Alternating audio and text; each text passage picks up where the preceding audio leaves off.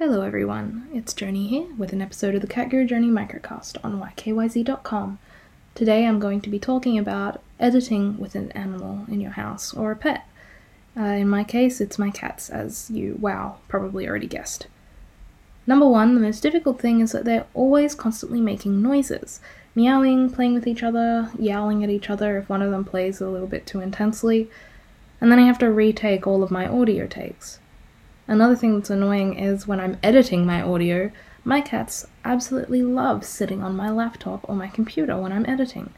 Whenever I seem to need to use the computer for something important, they'll come over and rub their face up on my hand so that my hand goes everywhere and my mouse flies off into the distance, or they'll just straight up sit on top of my MacBook, causing it to have a, breakdown and I need to fix things all over again.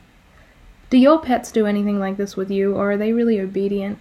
And if they are obedient, how did you train them not to sit on your keyboard while you're trying to use it? Thanks for any advice that anyone has for me. Until next time, Cat Guru Journey signing out.